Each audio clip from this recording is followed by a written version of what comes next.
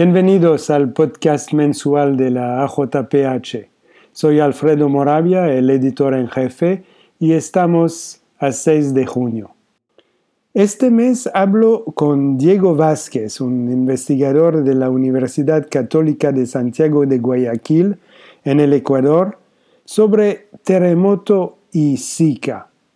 Con sus colaboradores, Diego comparó el riesgo de contraer el virus Zika en las zonas afectadas por el terremoto de 2016 y en zonas control.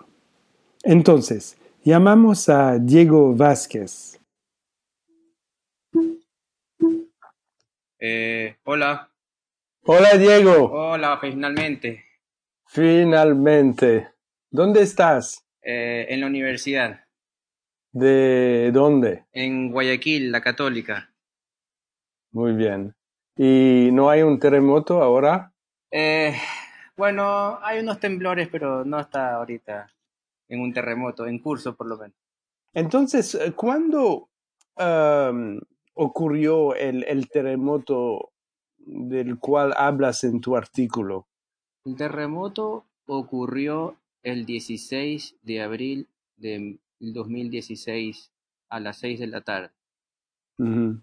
Es un terremoto de 7.8 según escala Richter y eso no ocurre con frecuencia en Ecuador. Uh-huh. ¿Y cuáles fueron los daños?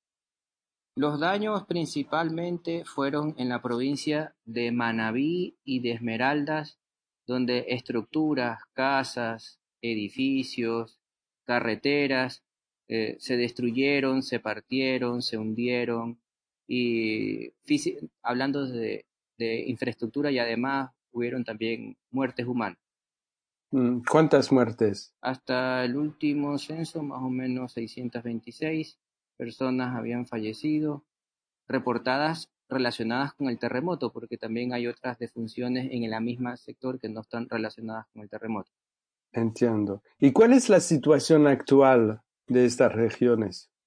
La situación actual de estas regiones es una recuperación desde el punto de vista de infraestructura, obra vial y en salud. Se tuvo un déficit del área de salud, pero ahora hay una recuperación franca de los servicios básicos en salud, de la atención de las personas y de desaparecer los campamentos, que son una situación temporal hasta que se les pueda dar una vivienda definitiva a las personas.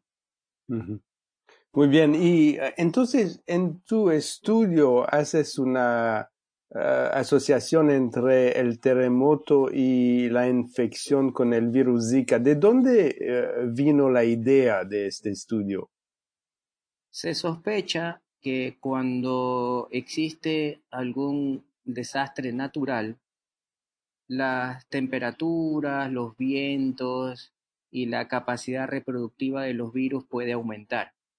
Entonces, se sospechaba de que eso que había pasado con otros virus en otras partes del mundo podría pasarse en Ecuador, dado que estábamos teniendo los primeros casos de Zika.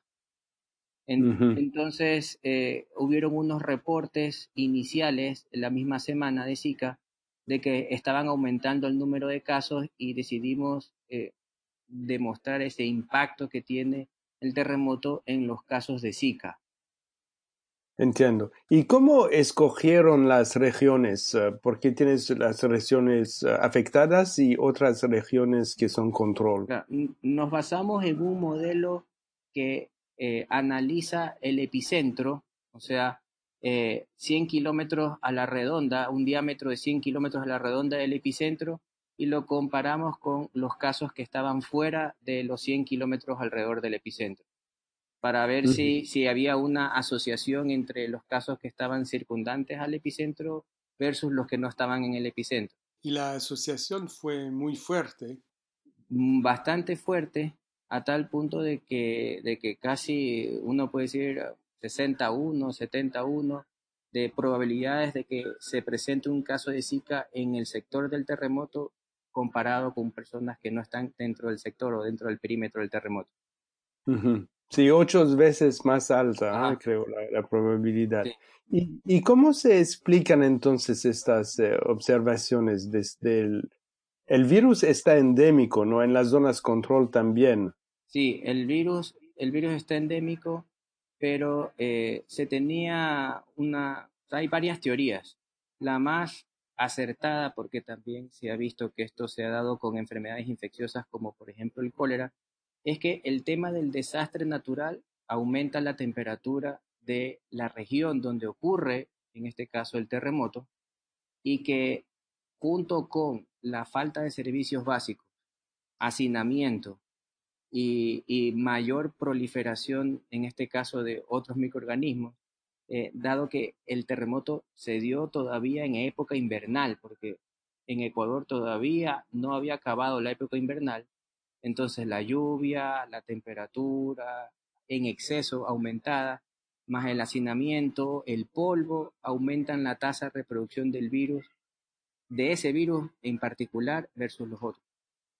Y en estancamientos de agua, Sí, supongo. sí, también. Y entonces, ¿estas observaciones son las primeras de este tipo o hay habido otras observaciones del mismo tipo que con una aumentación de las infecciones del virus Zika después de un desastre natural? Con respecto a Zika, es la primera vez que se demuestra ese aumento de los casos relacionados a un desastre natural. Se había demostrado en otras enfermedades como la tifoidea, incluso hasta de dengue se había como un poco asociado a ciertos, lo más cercano, digamos, Ujú. pero nunca a tal impacto como fue Zika. Okay. Y entonces, ¿cómo fueron tratadas las mujeres embarazadas que fueron infectadas? El Ministerio de Salud Pública tiene un sistema de vigilancia epidemiológica que va receptando o recolectando todos los casos sospechosos de mujeres que tengan Zika y que estén embarazadas y las va ingresando en un sistema y estas mujeres pues se las atiende y se sigue el protocolo de la OMS con respecto a la vigilancia, con respecto a los medicamentos, ya que se tienen protocolizados en la OMS, entonces todo el Ministerio de Salud Pública, junto con otras instituciones no gubernamentales, eh, receptaban o investigaban los casos posibles y eran derivados hacia ciudades más grandes, hacia Ujú. Guayaquil o hacia Quito para ser tratadas, investigadas y darle seguimiento a su embarazo para ver cuál era el término de su embarazo. Sí. ¿El aborto está autorizado en Ecuador? No, el aborto no está autorizado en el Ecuador, aunque hay una brecha legal donde se habla un poco del aborto terapéutico, que todavía no está claramente definido, pero en palabras concretas el aborto todavía no está autorizado en Ecuador. Entiendo. Y entonces, si tienes que dar un consejo, si lo mismo ocurre en otras partes del mundo, ¿cuáles serían las recomendaciones principales que darías? Si tienen un desastre natural y están, digamos, con la epidemia del Zika, eh, o sea, la recomendación que yo le di es que las principales 72 horas hay que, además de hacer el análisis de la situación, es detectar los casos lo más rápido posible. Se hizo una técnica de dejar un encargado de comuna o un encargado de sector, que era una persona instruida en detectar los síntomas precoces de las enfermedades para tratar de derivar con prontitud a los pacientes, además de distribuir correctamente los insumos básicos, agua, comida, hacer campamentos. En el caso de que se detecten mujeres con Zika, la pronta derivación y la confirmación de la enfermedad y, bueno, en el caso de Ecuador, en otros países donde existen otras legislaciones, pues depende, es un potestativo un poco de la familia si sigue o no con el embarazo, pero por lo menos en el Ecuador lo que se le hace es que se da seguimiento al todo transcurso del embarazo, salvaguardando la vida de la mujer. Ujú, entiendo. Diego, muchas gracias. Es muy interesante y hasta pronto. Muchas gracias, que estén bien. Hasta luego.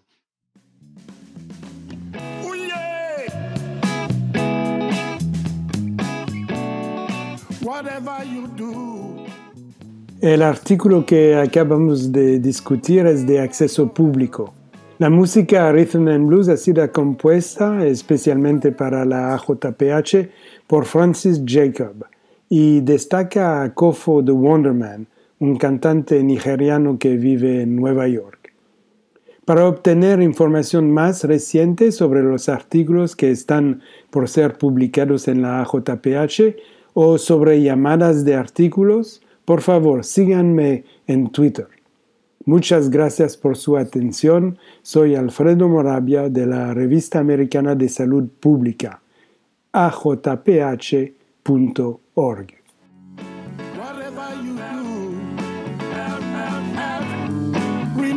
Remember your health. Remember your health. Whatever you do,